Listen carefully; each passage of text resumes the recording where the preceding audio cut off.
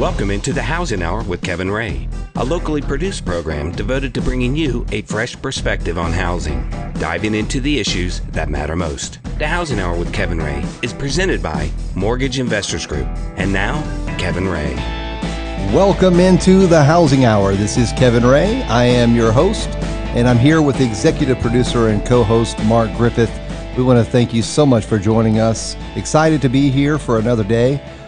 We want to tell you first and foremost how to connect with us. You can go to, of course, thehousinghour.com. You can as well find us on Facebook and on Twitter.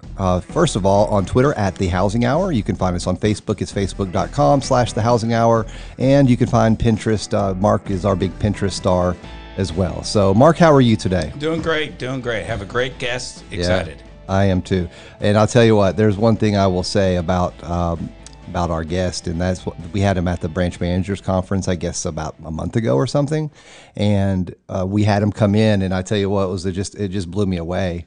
It really did. It was one of those situations where you don't know what to expect, because I heard you told me sort of what it was going to be about, right? But I didn't really have the full understanding until I heard him speak. Well, you don't hear about this adventure very often in this part of the world. You hear a lot of other types of things, so that's what makes this one so special. That's right. Well, let's bring in our guest. Blaine Rada is our guest. Blaine, how are you, sir? I'm terrific. How are you? How are you, gentlemen? Oh, great. Am I pronouncing your last name right?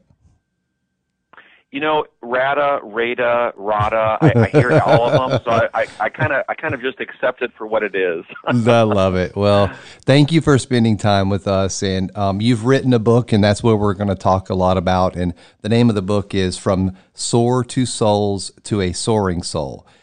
From Soar Souls to a Soaring Soul. I love that title. That's very unique, and it catches your attention very, very quickly. And I love the play on words that you've used. First, before we even jump into the details of what we're going to talk about, because this is a very personal experience that you've written about, and it's a lifelong journey that you've been on, and this is a moment, sort of a chapter out of your life that's just really profound in my mind.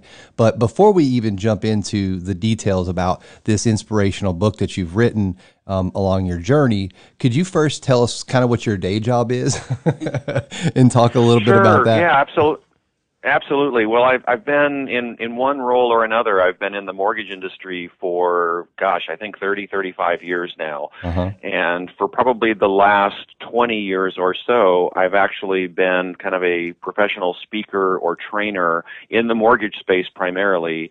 I work for a mortgage insurance company, Arch Mortgage Insurance, and so our customers are mortgage lenders, and we provide education and information to our customers to help them do more lending and do better lending. And so my day job is often in front of a group, from a small group to a large group, speaking about mortgage-related topics. And probably over the last several years, I've started kind of almost creating a new niche for myself, where I'm really focused primarily on business development and sales, that particular part of our industry.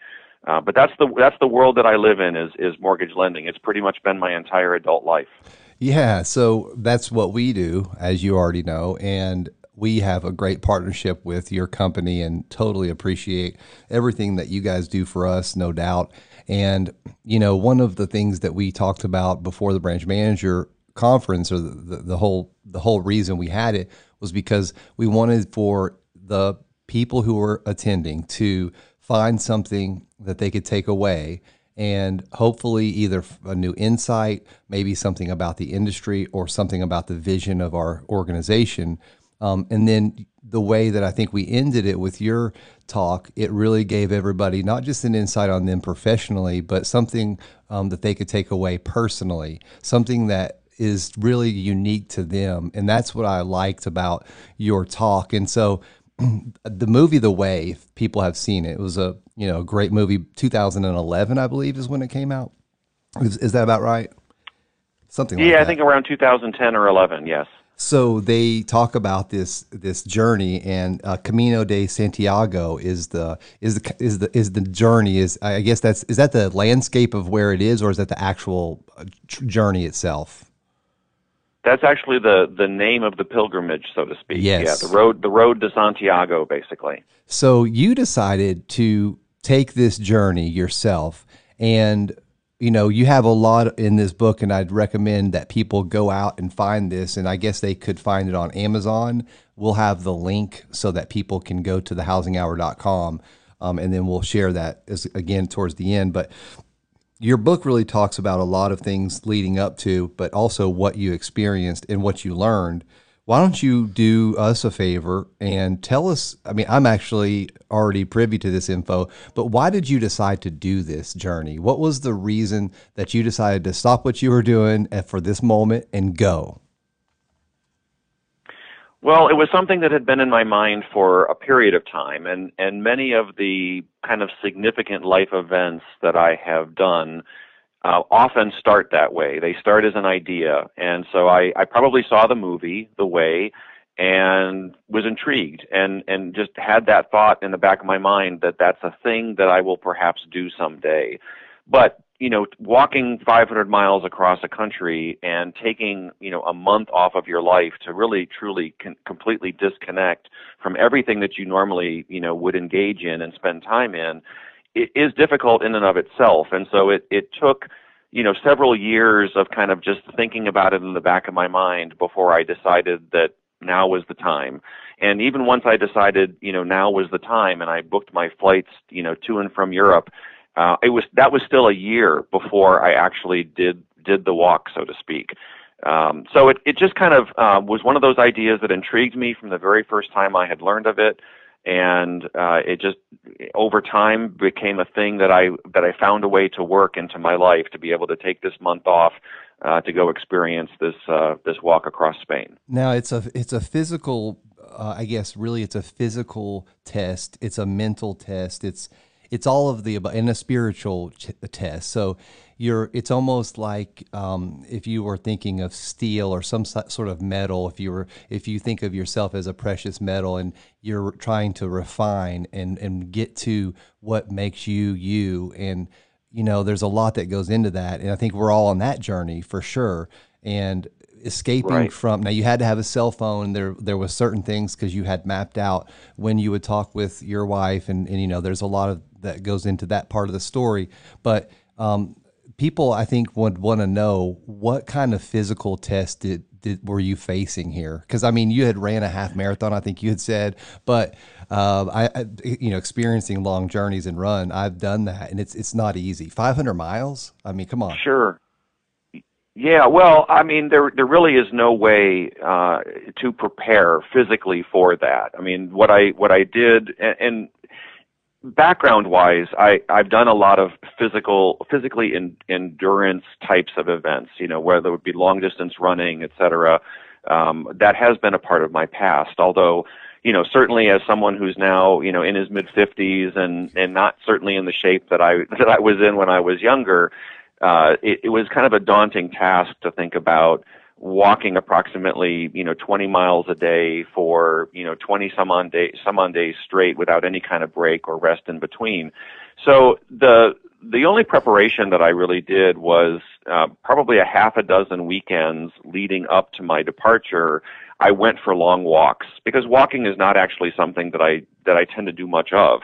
And so I went from anywhere from a 10 to 15 and even a 20-mile walk. And I would do that on consecutive days on the weekend so that my body was a little bit prepared for what it was like to walk a long way and then get up the next day and do it again. And then I eventually, put a pack on my back and started weighing it down so that my body would at least get a little bit accustomed to carrying 25 pounds, while you're doing this. But it's definitely a physical challenge. However, I did it in a much shorter amount of time than any reasonable person would recommend. Well, and that was simply because, well, it was simply because I only had so many days. And honestly, that's one of the reasons why many people don't do the entire thing at once, because if you really are going to do the whole thing, you need to give yourself at least a month. And most people don't have the ability to just disconnect from their life for that long. Yeah. So I was doing the whole thing, which many people don't do at one time, and I was also walking more every day than most people would. So even that aside, I still think that it definitely is a more physical challenge than I was certainly prepared for. I really have probably never done anything that was as difficult physically, and I almost wasn't prepared for that. I thought it was going to be, when you see the movie The Way, they kind of don't show you that part. They make it look like it's, they certainly show some adversity in that film and some things that can happen along the route, but they really don't give you a true indication of how difficult the trail conditions can be, or how difficult the walking can be, especially for people that might have any, physical limitations. But having said all that, I saw every kind of human being that you can imagine on the trail, from every age to every body size and style to every level of fitness. And so when people come up to me after I've, given a talk and say something like, "Oh, it sounds so wonderful, but I don't think I could ever do that," I would challenge that thinking, because I think almost anybody, especially with the right mindset, could do this. Now, you might have to just do a part of it, and you might have to do a shorter amount per day than maybe I did, but, walking the trail, no matter how much or how little, is very doable for just about anybody. I love it. Well, this is Blaine Rada. We're actually coming to the first break, so remember where you were, because we're going to continue this conversation. Really a fascinating journey that Blaine took, and he's been kind enough to share this with us, and we're excited to continue this conversation right after these messages.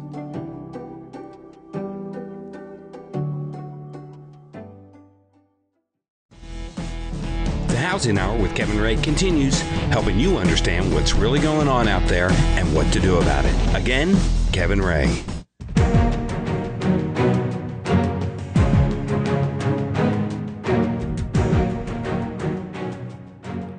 Welcome back into the Housing Hour. We do have Blaine Rada with us. I really want to know how he pronounced that, because I'm thinking of all the three names.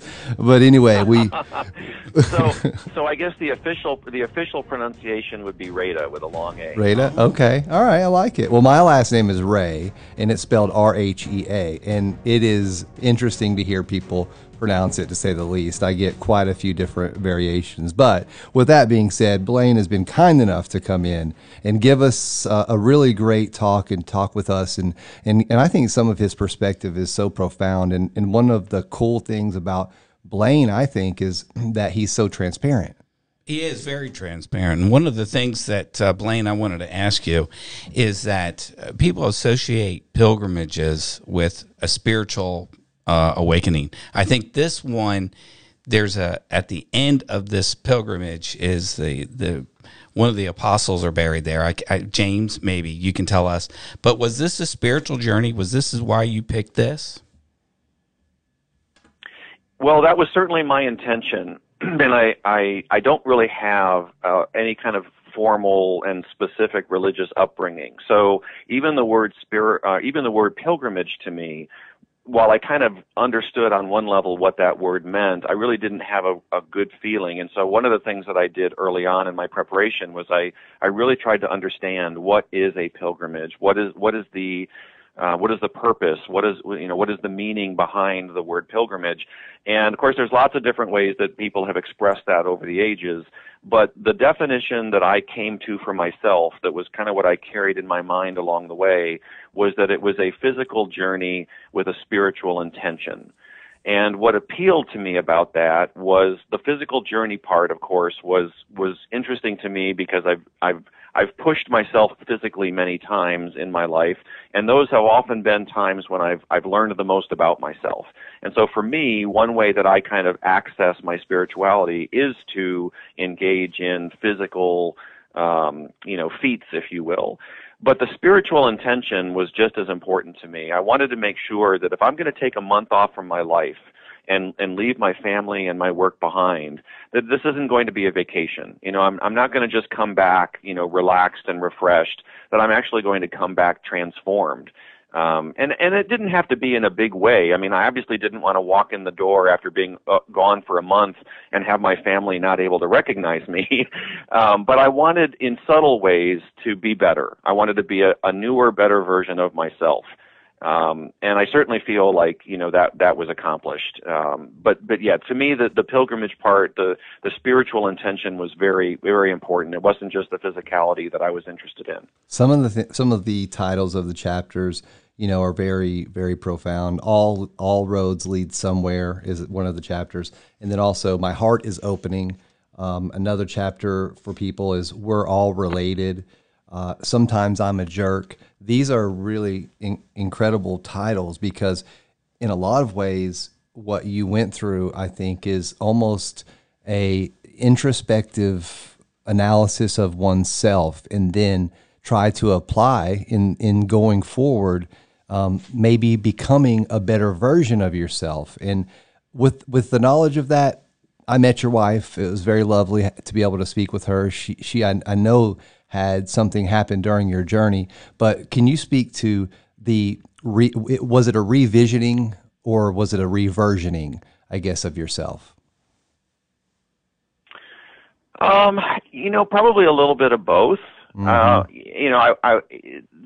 What happens when you spend so much time alone, especially in a natural, environment where you're surrounded by nature, and even though there are, literally thousands of people at any given moment that are making this journey, I think last year when I did this, over 300,000 people had actually walked the Camino, and I don't know if that's the entire thing, but they had walked a portion of it.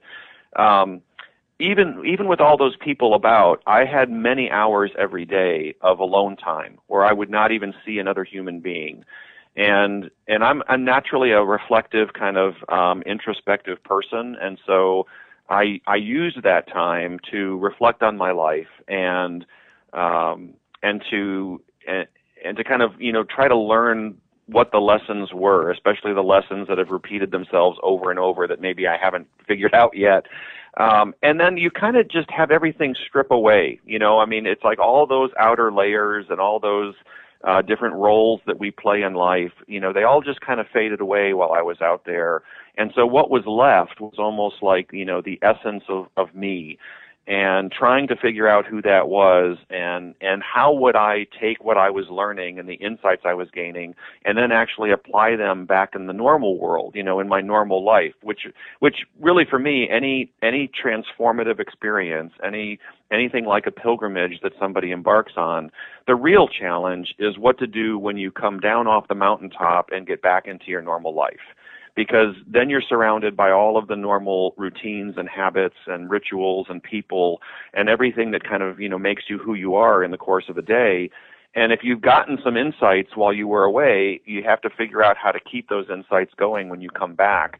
And really for me, writing the book, which was never my intention, I never had a plan of writing a book about the experience. It just kind of ended up happening after I got back. That writing of the book and then the telling of the story and the talks that I've given has really helped to kind of keep those insights alive for me. Because I think if I had not done that, if I had just come back and gotten right back into work and all the normal things that you do in a day, I think a lot of it would have been lost over time. I think it would have been hard to hang on to what I had gained. So the writing of the book was not only to try to help and be of benefit to others who might get something by reading it, but it was also very helpful for me to kind of relive the experience and find a way to put things into words that I otherwise wouldn't have done.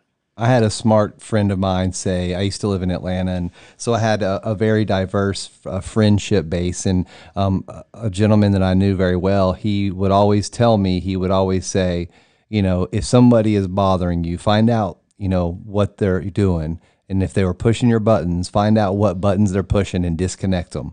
And that was such a simple way for him to put it. But it took a lot.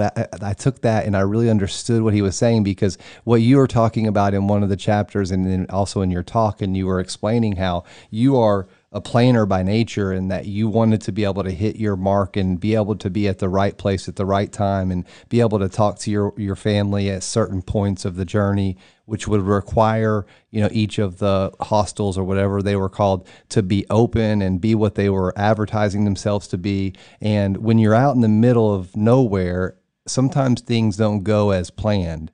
And in yourself, maybe, the people who you came upon that were not allowing you to do what you felt you needed to do, I look at it as when I get discontent or if I get upset, then people are pushing my buttons, and nobody else in this world should have control over how I feel or how my joy. And so I found that what you talked about, and I'd love for you to, and we have about 2 minutes left in this segment, but how did you overcome the spiritual calamity that you determined that you when you got off of schedule?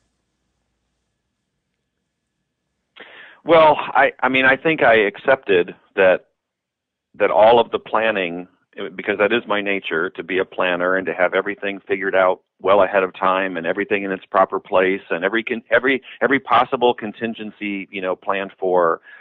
That's my normal tendency. So I think part of what I was actually trying to accomplish was to purposely let go of some of that and to just let things unfold the way they were going to unfold, even if that meant I'm now off my plan or I now have an adversity that I have to deal with, that was all going to be part of the experience, and that part of what I needed to do for myself was to be okay with that and kind of almost live in the moment. And it's kind of, that's kind of sounds kind of cheesy, this idea of living in the moment, but it's actually, I think, quite hard for most of us to truly appreciate, the moments as they come. And that was part of what I was trying to do for myself out there, was get to that point where I was no longer attached to my plans and my outcomes and the way I was thinking things would be, and just let the trail unfold day by day. It really is a very simple existence out there. You get up and you start walking, and eventually you stop walking, and the next day you repeat the process. And if you want it to be very, very fluid and very kind of unplanned, it can be. And so I kind of picked a middle road. I still had my plans and my destinations and my overall goal, but I also was trying to let every day unfold on its own. Yeah, and like you mentioned, one of the chapters is there are no coincidences, and I believe that to be true.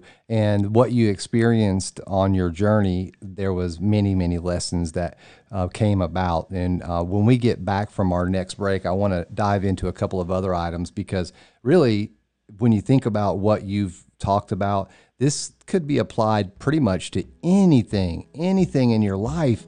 It could be business, it could be personal, it could be a relationship with a family member, it could be your own relationship with your God, your understanding. And you might ask, what does this have to do with housing? And it has a lot to do with housing. It's a community. We all live in this place together, and all roads lead to somewhere. And that's what Blaine is really talking about. So continue with us. We're going to be continuing with Blaine Rada right here after these messages, right here on The Housing Hour.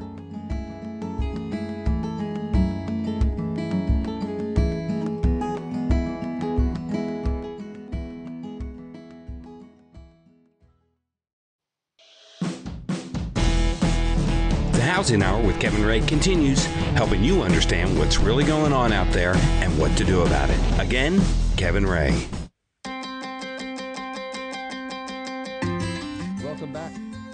Welcome back into the Housing Hour. Again, this is Kevin Ray. Thank you guys for joining us. We have Blaine Rada with us, and he has really been a great source of inspiration, definitely for Mark and I and our branch managers at Mortgage Investors Group. When we had our conference last month, he was able to come in and share this experience with him, and we're sharing it with you. He's written a book, From Sore Souls to a Soaring Soul, and it can be found on Amazon and other places. And just to point out, all the proceeds from this sale of the book, all the profits are going to be donated to charities that support the Camino, which is the pilgrimage that he took.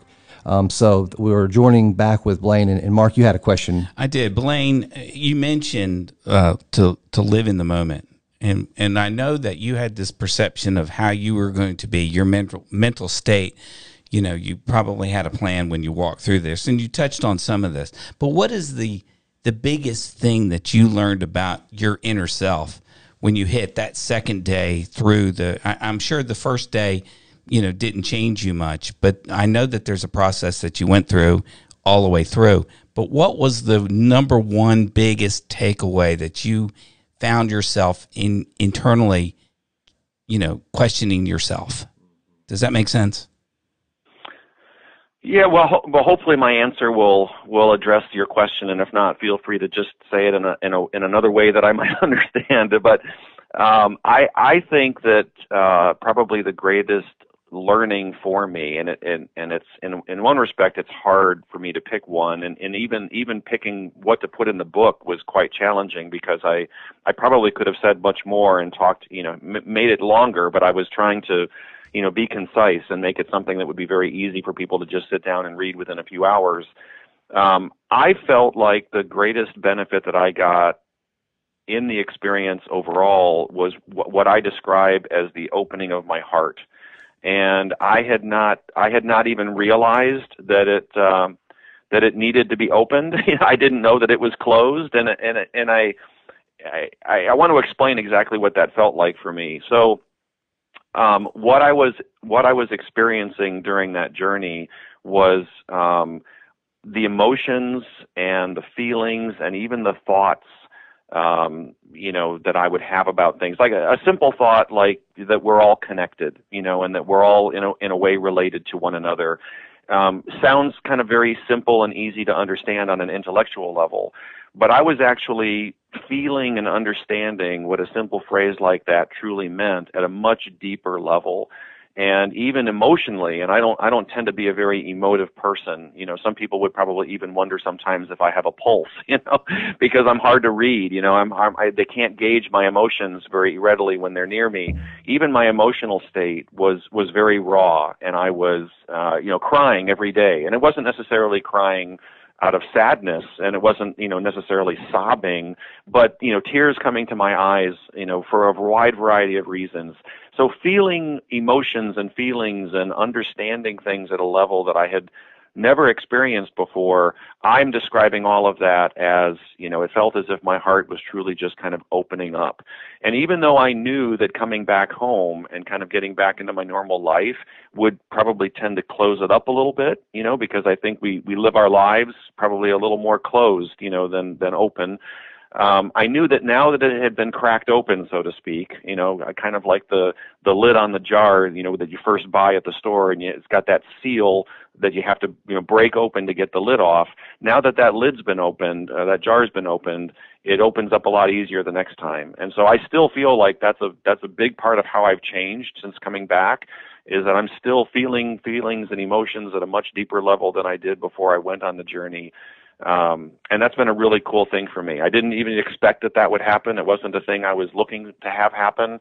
But there's a phrase that is often said on the Camino that that it will give you what you need, but it may not be what you're looking for. Oh yeah. And so that to me is an example of what happened. It gave me something that I needed that I wasn't necessarily, thinking I needed. So that's a great line right there. I like that saying.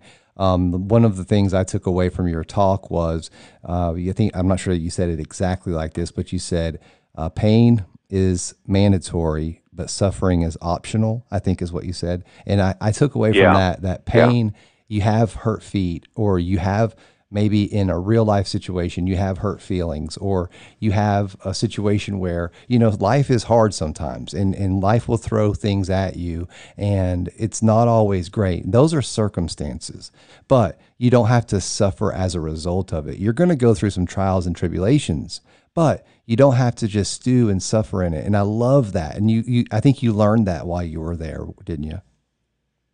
Well, yeah, certainly. I mean, I dealt with some physical pain that I was not expecting. I was actually very disappointed in my body for how it was responding to this. Because I can relate to that. I've pushed it before. I've pushed it very hard, and I know how to read my body, and I know how it normally responds to being pushed. But it was not responding favorably, especially my feet. I dealt with blisters pretty much the entire month, which is not everybody's experience.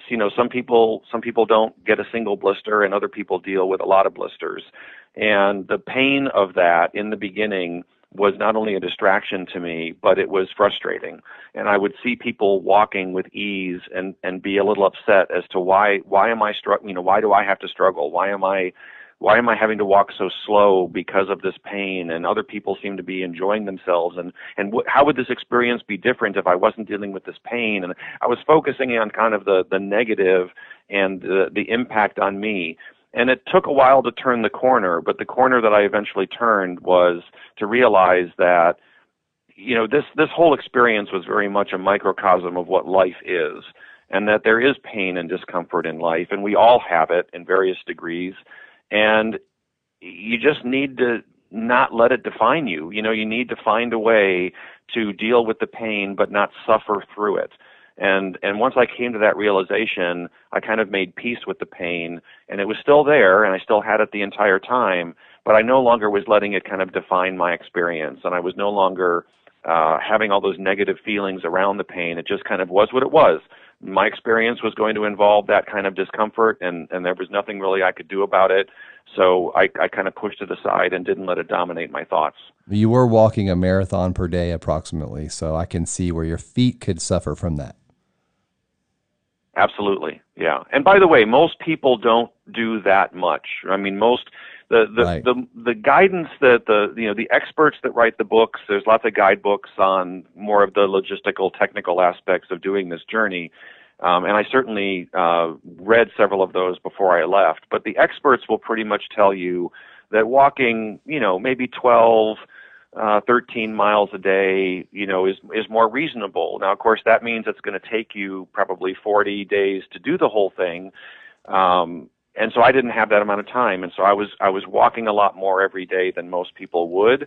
And I'm sure that affected the experience as well, because when I looked at people who were just doing kind of more the traditional, you know, 10 to 15 miles a day, they looked a lot better. You know, they looked like they still had spring in their step every day, you know, and whereas I was really, it was definitely more grueling for me, but that's what I signed up for. I mean, I knew that going in that's what it was going to be for me. If I were to do it again, I would probably rather do it the more casual way and take my time and enjoy just the experience as opposed to kind of pressing through it, so to speak. But, you know, I knew exactly what it was going to be. I didn't know, of course, how I was going to respond to it, but I knew exactly what I was signing up for. So I never recommend that people do it the way that I did it, but for me, that's, you know, it was fine. That was my way. Is there much elevation change in your walk? In Tennessee, if you walk 13 miles, you're going up and down. That's right. Yeah, in fact, there's another expression on the Camino that if you're not going up, you're going the wrong way. So that's funny. They're a lot. Yeah, and of course, I'm a flatlander. I've spent most of my life in the Midwest, where, you know, a speed bump in the parking lot is about as steep as we go. So I was not prepared for that either. There was really no way for me to train for the ups and downs. And as you all know, you know, in places where there's a lot of elevation changes, the down, you know, the descents can actually be harder on your body than the up, especially on your knees. Yeah. Every day felt like it was its own marathon, so to speak. And it was always a lot of elevation change. Usually by 10 in the morning every day, I was already in a full blown sweat. You know, I was already, it already felt like I'd given a whole day's worth of effort. Yeah. Well, that's so amazing. And we are going to continue this conversation. We're coming to another break. I tell you, the people out there that are listening, if you want to get more information, we're going to link on our website. There is, and I guess the one that we looked at, and you may have a better one, Blaine, but I looked at the Santiago hyphen, I can't even pronounce it, but is there a specific site that people might go to that are interested in a journey like this, the pilgrimage?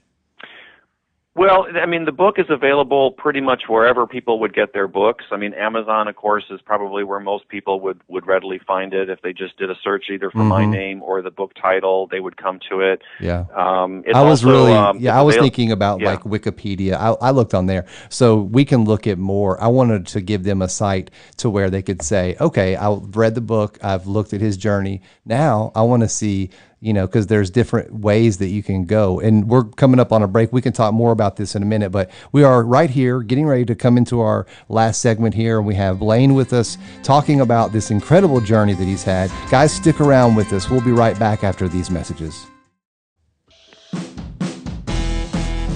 The Housing Hour with Kevin Ray continues, helping you understand what's really going on out there and what to do about it. Again, Kevin Ray. Welcome back into the Housing Hour. This is Kevin Ray with co-host Mark Griffith, executive producer. Don't forget, this show is presented by Mortgage Investors Group, migonline.com. You can find out more information, and we thank you so much for joining us. It's been a great time we were spending with Blaine, and very interesting information, not just interesting, but profound in a lot of ways. This is something I'm not ready for, this pilgrimage. When you spoke about it and I listened intently and I talked to Pam about it, my wife, and, for whatever reason, good, bad, or indifferent, I don't know that I could make this journey. And it could be a combination of physical, but also where I am spiritually and other things. And that doesn't mean that a good thing. It just means it doesn't feel right, because I love to challenge myself also. But I also understand that, you don't just do things like this just out of the blue and not have some reason, like real reason, like almost like it is a divine like destination in a sense. And when you went about getting this all set up, I mean, what's the conversation like with your wife when you go to her? Of course, she had probably seen the movie at the same time I did, and was also, I think, intrigued by the idea. And we had probably discussed it, briefly over the years as, boy, this is just kind of an interesting idea. It's a neat idea. But it's interesting. She has a different recollection of how this all came together than I do, which is often the case with us. I have one version of how things played out, and she probably has the truer version of how things actually came together. I think I just got really inspired at a particular point in time and dove into the research of when could I actually carve a month out of my life, and what would it cost to get to Spain, and just spent probably I'm imagining I spent a couple days on a weekend just completely immersed in making this decision of, am I going to go or am I not going to go? Let's do this thing. Mm-hmm. And after doing all of that, I think I basically just went to my wife and said, if you're not opposed, I'm going to do this thing, and these are the dates I've already picked that I could do it. And so she probably, in her way, she's always very supportive of all the things that I do. But it wasn't probably as much of a conversation as it probably should have been, because it is a big deal to leave your family and disconnect like that for a month. Is a big hardship on everybody, not just the pilgrim that's walking across Spain. Hey, Blaine, let me ask you something. In the book, there's a chapter named Santiago is Not the End. And I know Kevin was probably going to jump on this too. Sure. But the question I have is, in there, you mentioned at the end, you a lot of people go into the cathedrals and they take Mass, and that signifies the end of the pilgrimage. But you decided not to go in. And I want you to explain to everybody why you decided not to go in and what that decision really means to you. Well, I had anticipated this arrival into Santiago as being, the end of the journey. And I was also aware that there was an additional 50 miles that some people choose to walk that literally takes them to the ocean, to what people would have considered long ago to be the end of the world. And it's not kind of technically the pilgrimage ends at the cathedral where the remains of St. James are. But this extra 50 miles that takes you to the ocean is a thing that some people do. And I knew that was a thing, but it wasn't part of my plan. As hard as this was, I actually gained time on my plan. And so as I got closer to Santiago, I realized I was actually ahead of schedule. And it opened up the possibility for me that I could also continue this additional 50 miles and go to the ocean. So when I got to Santiago, it was early in the morning, actually, because I had started walking literally in the middle of the night for a wide variety of reasons that you'll learn about if you read the book. But I got to Santiago in the morning and just decided, rather than have that be the conclusion, I was going to, not visit the cathedral and just continue on to the ocean and add that extra couple of days to the journey. And then I came back to Santiago and kind of had the traditional time, at the cathedral and experienced the Pilgrim's Mass and But it was one of those times when as again, I look back on my life, this has happened many times, where there is a particular destination, what you believe is the end point or the goal, and then you realize as you get closer to it that there's actually something beyond it. And so I wanted to push myself, as if I hadn't pushed myself enough, I wanted to push myself to get beyond what the original goal was. And I'm really glad that I did that. Reaching the ocean and kind of taking in the enormity of what I had done was overwhelming, and I'm really glad I was able to do that. Now, did you walk back once you reached the ocean, or did you take Uber? A lot of people do walk back, but I didn't have that time. So I had the couple of days to get to the ocean, but I didn't have another couple of days to get back. So I did actually take a bus ride back to Santiago. It was the first time I was on any form of transportation except my feet for a month. And it was probably the most miserable time of the entire month that I was away, was that bus ride back to Santiago. Because I literally just wanted to get off the bus and keep walking. I wasn't prepared for kind of getting back into modern life just yet. Wow, that's interesting. And I have just a random question, and I want to think about what this would be like. But there's not a lot of noise pollution, I don't assume, at some of these stages. Not noise pollution, but light pollution. Was there nights where it was very clear and you could see into the heavens? Absolutely. The days were fairly long, which was helpful. And I wasn't in the dark usually at the end of the day, but I was often in the dark in the morning. I would leave early enough that it was still dark. And as the days were getting shorter, as the trip progressed, this was fall time. There were mornings near the end where I would spend, a few hours walking in the darkness, often alone, on trails through the woods, which is actually not something that's unusual for me because I often get up to run early in the morning, and it is dark, and I often run in forest preserves and other natural settings. So that experience of kind of being in nature in the dark was something I was familiar with, but it's still kind of awe-inspiring, to see what you see when the rest of the world is asleep, and to be traveling by moonlight or to be able to look up at the stars in the sky that you don't often see when you're in a city. Absolutely spectacular. Now, some of the lessons that you learned, and this would be something I would definitely say on any kind of journey that I've been on when I was training for my half marathon, and then the next year for my full marathon. And then my third year, I did another marathon. And the lessons that I learned during those times, I don't share all of those lessons with people because they're very personal. And there's things I experienced during my journey that it's just not for public disposal or not for public consumption. Do you have those obviously we don't want you to share those, but do you have those moments that you had? I would say looking back, that had probably been my tendency to kind of always keep a little bit to myself. But, as I said earlier, with this feeling of my heart opening up, I really feel like what I've put into that book, of course, it's very vulnerable and it's very personal.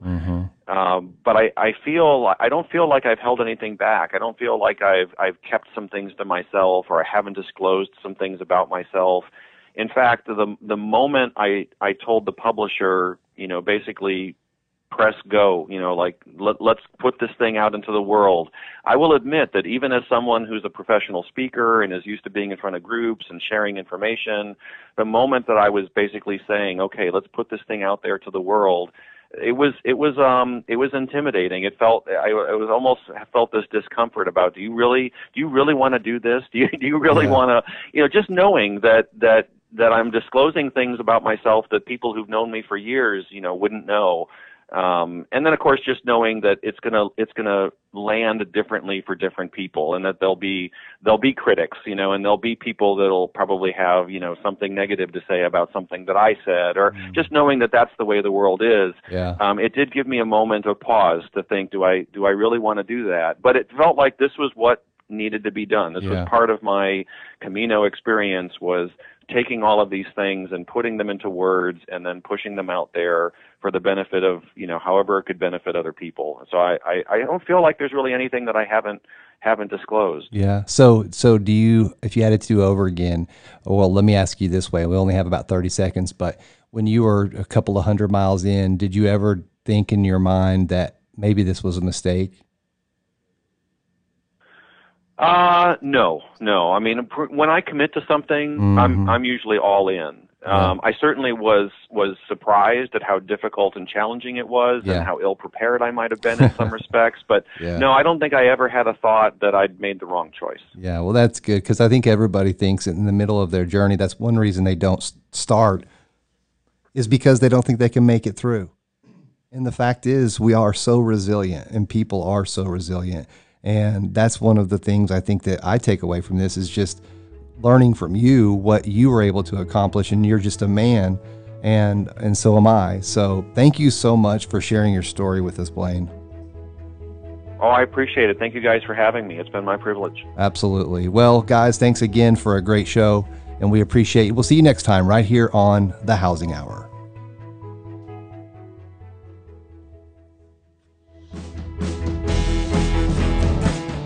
That's the Housing Hour with Kevin Ray for today. Join Kevin and his guests each week at this time to keep up with the why and why not you need to know, so come here to find out.